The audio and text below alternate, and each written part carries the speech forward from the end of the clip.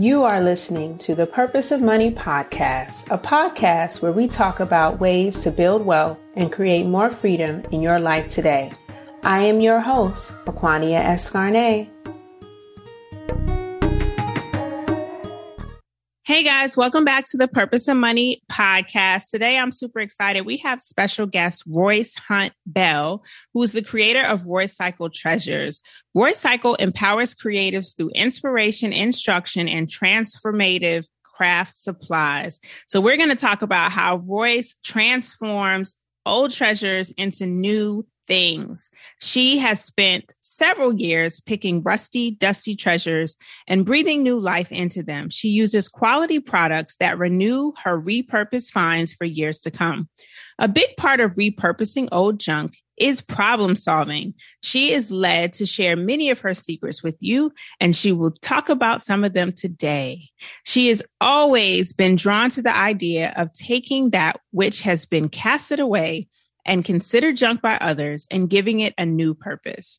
Outside of running Royce Cycle Treasures, Royce has spent a majority of her career working in social services and for the nonprofit sector. She began her career working with young mothers and coaching them to see their true value and potential.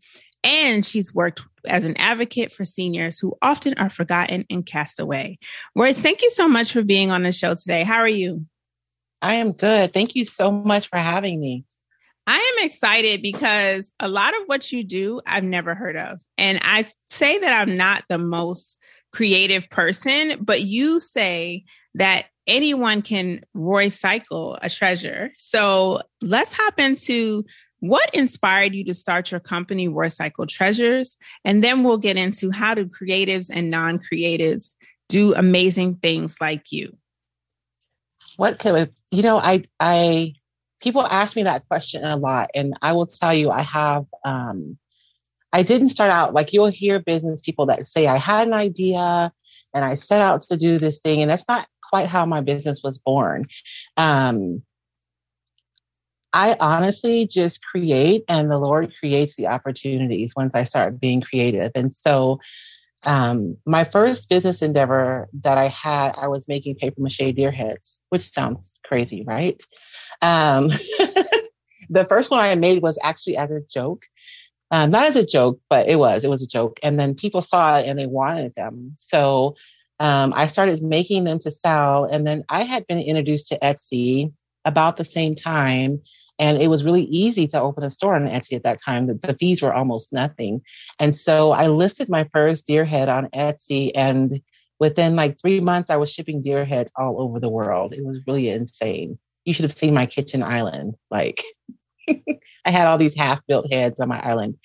And so that's really where my creative business endeavor started. And it's really grown organically from that place. And of course, I've learned some hard lessons, but always valuable lessons along the way.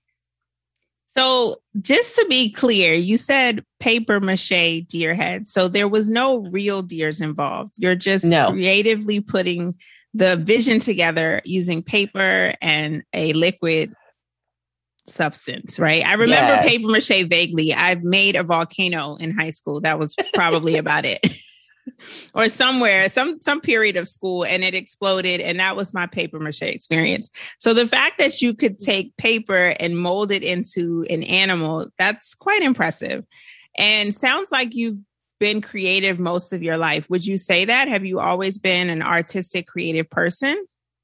I've always been creative in some form or another. There's always been something. I often wonder, like one day when I'm old and I have time, I'm going to like take classes and learn how to do some like formal, like, watercoloring, or because I grew up with a single mom and, the opportunity wasn't there to be able to have that. But there's always been something, like always something that I'm doing creative. I love that. So you're not formally trained. You are just following whatever inspires you to create. Literally, yes. That's amazing. So I want to talk more about that because in your bio, I talked about how you've pretty much been in the service sector, whether it's social services or nonprofit, and you've been running Royce Cycle Treasures. So how long were you balancing both in your career, and what was that like? There were times when it was really hard. I want to say, my first business endeavor probably, like grew to a place where it was considered like a real business in like 2012. And I mean, there were nights that I was up until 2 or 3 o'clock in the morning, and then I'd sleep for a couple of hours, and then I'm up, at 6 a.m. getting dressed and going into work. And as an executive director of a nonprofit, my job wasn't even 8 to 5 Monday through Friday. There are chamber mixers and events in the community. And so balancing all that was not always easy. Yeah, it wasn't always easy. And I learned something really valuable with I shouldn't say first. My oldest son is 30. He laughs and says that I've always had a side hustle of some form or another. But that business, so Hannah Anderson is a children's store, and they were rebranding their stores. And so they reached out to me to create 50 deer heads, like within like a 6-week period. And that 50th was the last one that I made. So you got tired of your own creation, but that happens with artists sometimes, right? Like what you're inspired to make doesn't always have to be what you do forever. You were then said, I made 50. Now it's time to move on. So that's pretty interesting. Yeah. And I learned a valuable lesson though, because it was something that only I could do. Like I couldn't train anyone or couldn't delegate any part of that process to anyone else. And so I built a business that wasn't scalable. And that is powerful. That's powerful. And so you realized that at the point when you made deer head number 50 for this large order? Yes. I realized it about halfway through, but I had to finish. But yeah, I was just thinking, it just wasn't, there was nothing that I could do realistically that would allow me to be able to grow that business as it was. Because I had even experimented with some other shapes and doing other things, because faux mounts were like really big then. And it wasn't scalable, and there wasn't really room for wholesale, right? So, an order that size, of course, they're wanting to buy it cheaper. They want a quantity discount, which I gave them. And so I took on this order. I was super excited to do it. I was honored that they asked me to do it. I was excited about having an order that size, but I cut my per price, in order to give them a quantity discount. Which cut my profit margin way down. So it was a lot of work. And honestly, I didn't recoup. Like the work that I had to do to be able to create that didn't equal what I ended up making, financially from that. And I love that lesson, because I want to know, how did you take that lesson and do things differently when it came to Royce Cycle Treasures?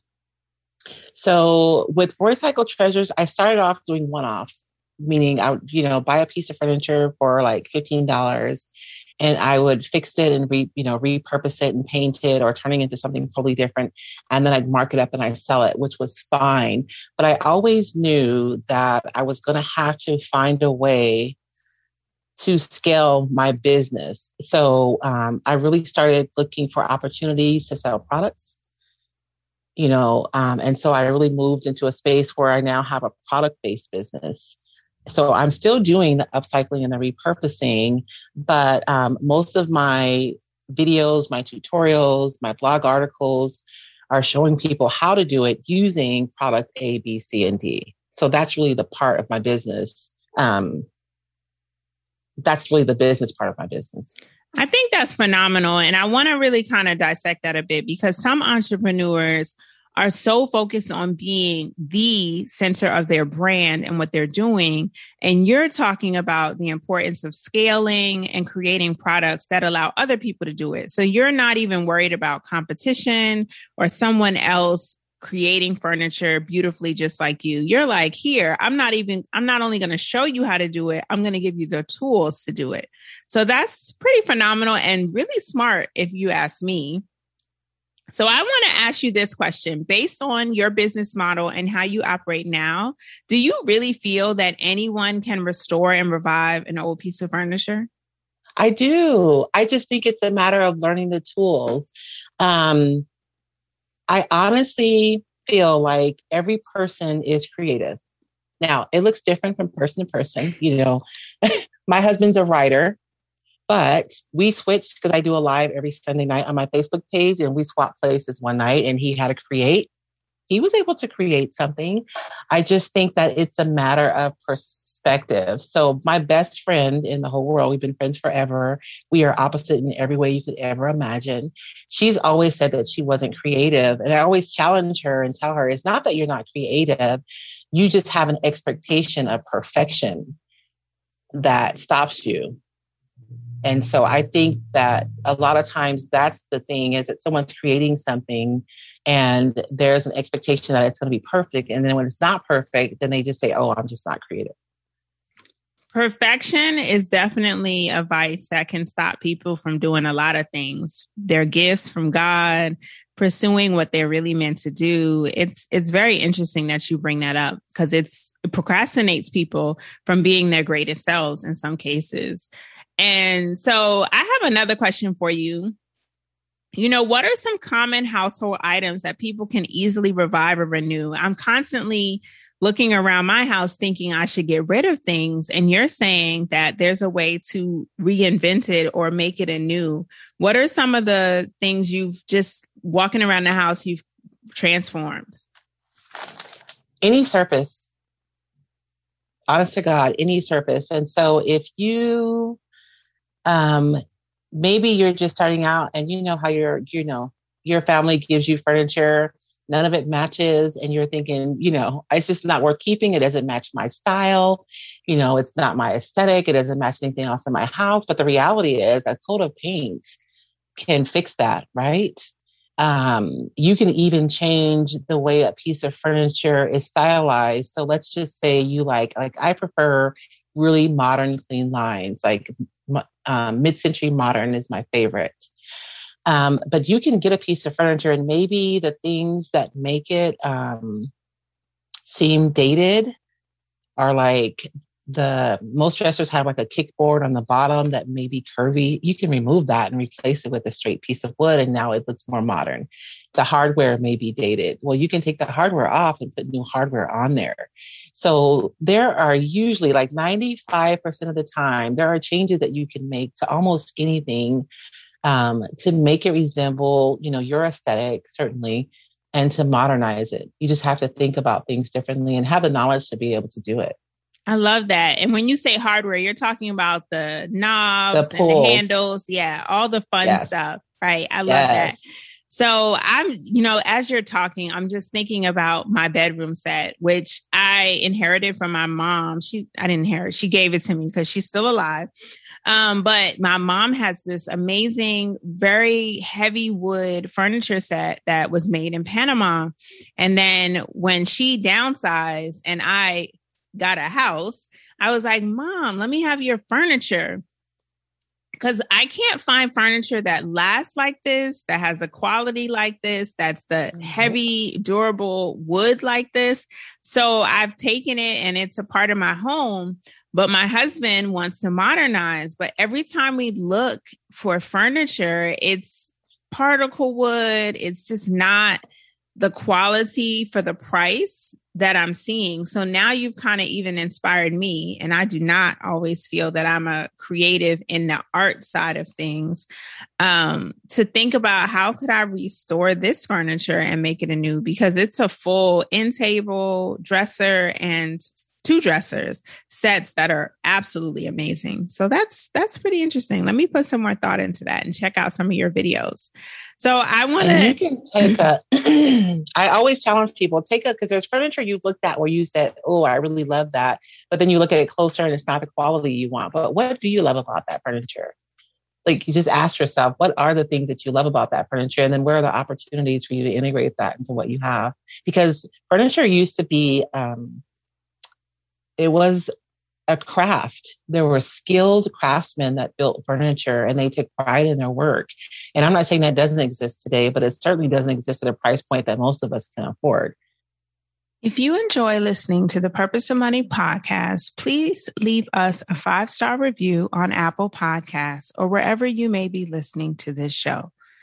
We love to hear your thoughts and feedback and want to continue to provide content that you love. Thanks in advance for a 5-star review. Absolutely. The facts, because now it's shipped, straight from certain countries, and it's definitely not holding up through even a move or two. And I've moved quite a bit. So I've lost some items that just weren't meant to be used for an extensive amount of time, but who wants to keep buying the same things? So I like your tip on, if I like something, let me figure out why I like it and whether or not I can transform that piece. So I want to talk a little bit about some terms I saw on your website that have to deal with the reviving and the renewing and the recycling of furniture, because I don't even know what they mean. But tell us a little bit more about some of your products and the process. Like, one is called decoupage. Did I get that right? Yes, you did. Excuse me. So decoupage is not new, right? I used to decoupage like little boxes with my grandmother when I was little, and then we put it over like the Kleenex box, So decoupage is just literally a process of gluing paper onto a surface. Like, that's decoupage at its most basic. But when I started refinishing furniture, there were things that I wanted that weren't available on the market. So I would go out looking for something specific and I didn't find it. So I started designing my own decoupage papers for my own projects. And then my friends started asking me to design decoupage paper for them. And I started doing that. And so through like this really relatively organic process, I now have, I need to count, roughly 250 retailers in the US, Canada, Australia, and now the UK who sell my designs or my decoupage paper. So that's really the largest part of my business. The other stuff that I sell, like the paint, I sell Wise Owl chalk style paint, and I sell paint brushes and transfers and all the things, girl, to make things beautiful. Wow. I love all of it. So what was it like to be someone who got into international retail stores? What's that process like? How do you do it? And what do you feel when you've done it?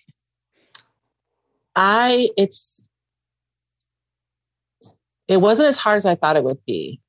In the beginning, when I first started getting requests from international, customers, I tried to figure out all the things, the importing, the duties, any additional fees, because every country is completely different. And it's, we were talking about perfectionism earlier. I believe I probably would have been international earlier had I not spent so much time trying to come up with a perfect plan, right, for being able to export. When I put the onus on the business owners who were interested to figure that out, I just gave them the information. Like, this is the price points. This is the suggested retail here in America. I know there's probably a difference in your country. And I would challenge them. So take some time looking at your market to make sure that your market can support the price that you're going to have to charge with the additional fees that are required for you to import the product. And when I made that shift is when it started happening really, really fast, because they wanted the product, but I wasn't making it available because I wanted to know all the things. But I just put the onus on them to do the research and to figure out, because there was no way. Like, everybody is completely different. That is such a golden gem.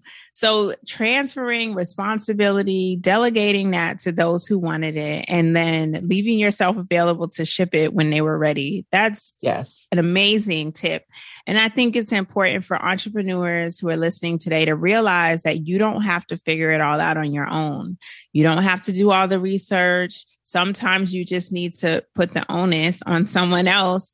And if they really want it, they're going to figure it out because they had the motivation. So that's amazing. I'm so appreciative of you sharing that tip, because I think that perfection stalls so much potential. Now you are more available to people around the world. Your products are being sold in other countries, and you are benefiting obviously as well from the revenue, because now you're a full-time entrepreneur, right? And Yes. you are no longer working a 9 to 5. So what does that feel like? How did you prepare for the transition for yourself mentally and for yourself financially? So last year, my husband and I talked about it, and we set like a number, like, my net revenue needs to be like a certain amount before our household can afford for me to walk away from my job. And so I really thought I would hit that number in like December of 2020, and we hit it like in June of 2020. This weird thing happened during the pandemic. People were home, and they were looking for a way to really deal with the emotional and mental stress of what was happening. And being creative was a big part of that for a lot of people. And so we had set a financial goal for when it would be, even realistic for me to be able to do this full time. And then the second part is last year we had to make some capital purchases. So I was taking orders manually, like with spreadsheets. Yes, it was a hot mess.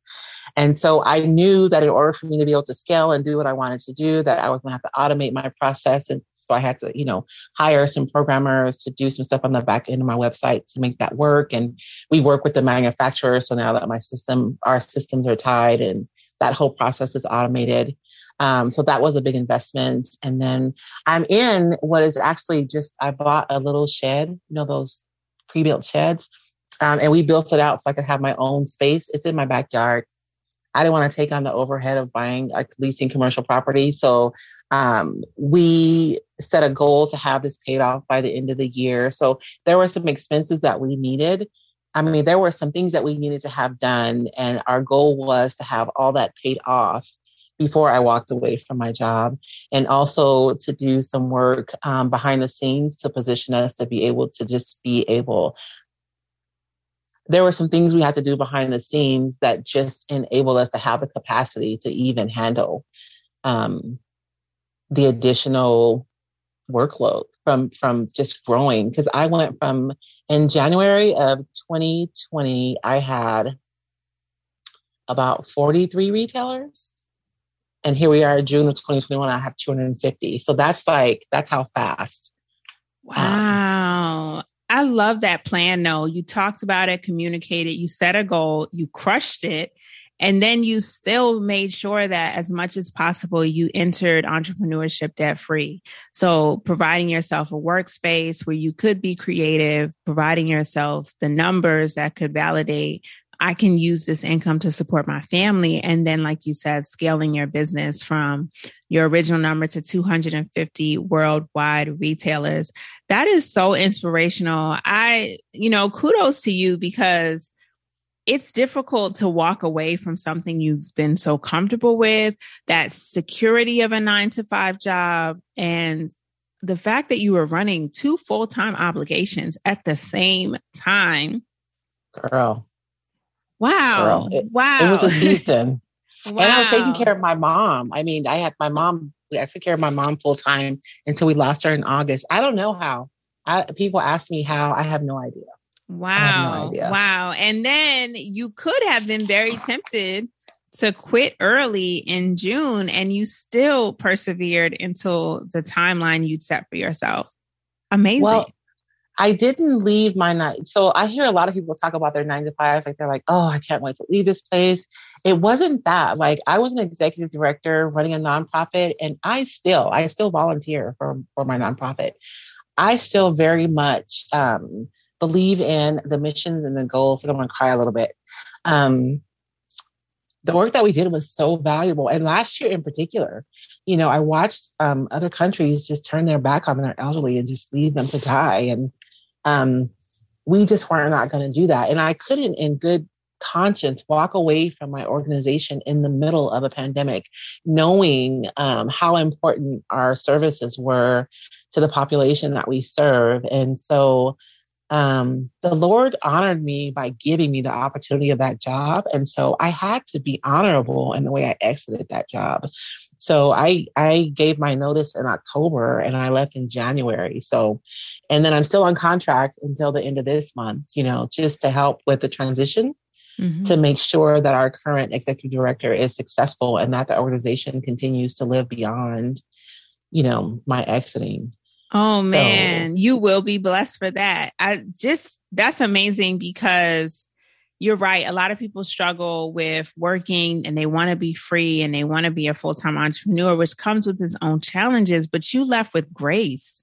You gave them a grace period, advance notice. You're still with them. You're still contributing to the community that you were meant to serve. That's such a beautiful story. I'm moved by your emotion because it just further validates that you are connected and serving in a genuine capacity, and you're making a difference. You're making a difference in the nonprofit. Hopefully. Yes, you are. There's no way you weren't, right? Because you've impacted probably thousands of people in the process of your career and now through your recycled treasures. So I just want to thank you for sharing your story, being honest. The name of the podcast is called The Purpose of Money.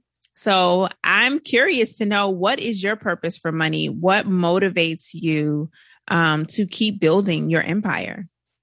It's funny you asked me that question because I was at the senior center today where I do crafts every week with my seniors. And so we were planning and I was talking to my activities coordinator and I was telling him, I'm nervous. I've never done a podcast before. Like, what is she going to ask me? And I have this thing, and it's my thing, because if you look at me on paper, there is nothing about me that qualifies me to be where I am. There's nothing, not one thing, but the Lord's favor, which is apparently enough. And so he said something to me, and I told him, I'm like, thank you for that word, because I needed that today. He said, Royce, he says, you are a creative. You focus on creating and the money takes care of itself. And that's really how I function. I mean, do I want to be able to, put away enough money so that my grandson does not have to worry about how he's going to pay for his college education? Absolutely. Do I want to be able to retire and not have to worry about, how we're going to pay for things? Absolutely. But my quality of life has more to do with my perspective. And I don't know. I'm just not a big money person. Girl, I live in a little bitty house that my grandmother left me. And still. That's amazing, though. So your grandmother left you a home. You've moved in. You still live there. Is this something you plan to pass down to your children's children? You know what? I don't know. I know this. I don't know because I don't know. It's a really tiny house. It's an older home. But this is what I know. And it's so funny because my grandmother, who didn't get to vote until she was like almost 30. Like, I'm going to cry again. This woman, let me tell you, girl, like, this is where I get it from.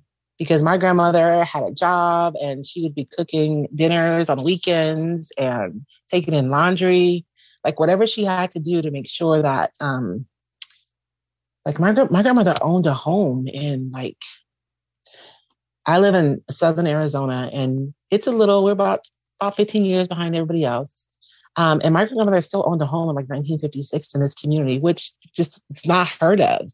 And it was just that work ethic. And so even if my kids don't take this house, I still understand the value of the transfer of wealth that property ownership affords from generation to generation. So I don't know if this home will be, somebody else's home, but I do know that it'll be part of a legacy of my being able to pass on, a portion of wealth to my children. And I understand the value of that. Beautiful. What a great way to end our show. I love this conversation we had. And so, Royce, now I want my listeners to be able to find you, follow you, and buy products from you. So tell me, where can my guests find you on social media and what's your website? My website is www.roycycled.com. It's just like recycled, but there's just an O instead of an E. On Facebook, I'm Royce Cycled Treasures. On Instagram, I'm Royce Cycled. TikTok, I'm Royce Cycled. Everywhere, Pinterest, I'm Royce Cycled. And I just started working on my YouTube channel where you'll find tutorials, step-by-step tutorials. Facebook, there's a lot of chat because they're lives, So if you want succinct information, you can find me on YouTube. Love it. I want everyone to check it out. And to help you, I will share the links in the show notes. So check out the full show notes if you want to click and go. I hope that a lot of people follow you and start to renew some treasures in their own homes after listening to this episode. As usual, guys, if you like it, you loved it, make sure to like, share, and leave a review and share with anyone who would benefit from the content too. I appreciate you guys. Until next time, keep building generational wealth. Thank you for listening to the Purpose of Money podcast. For more resources and information, check out my website, thepurposeofmoney.com. And while you're there, please sign up for our newsletter so you have the latest information on new episodes and blog posts. Until next time, keep creating freedom in your life today.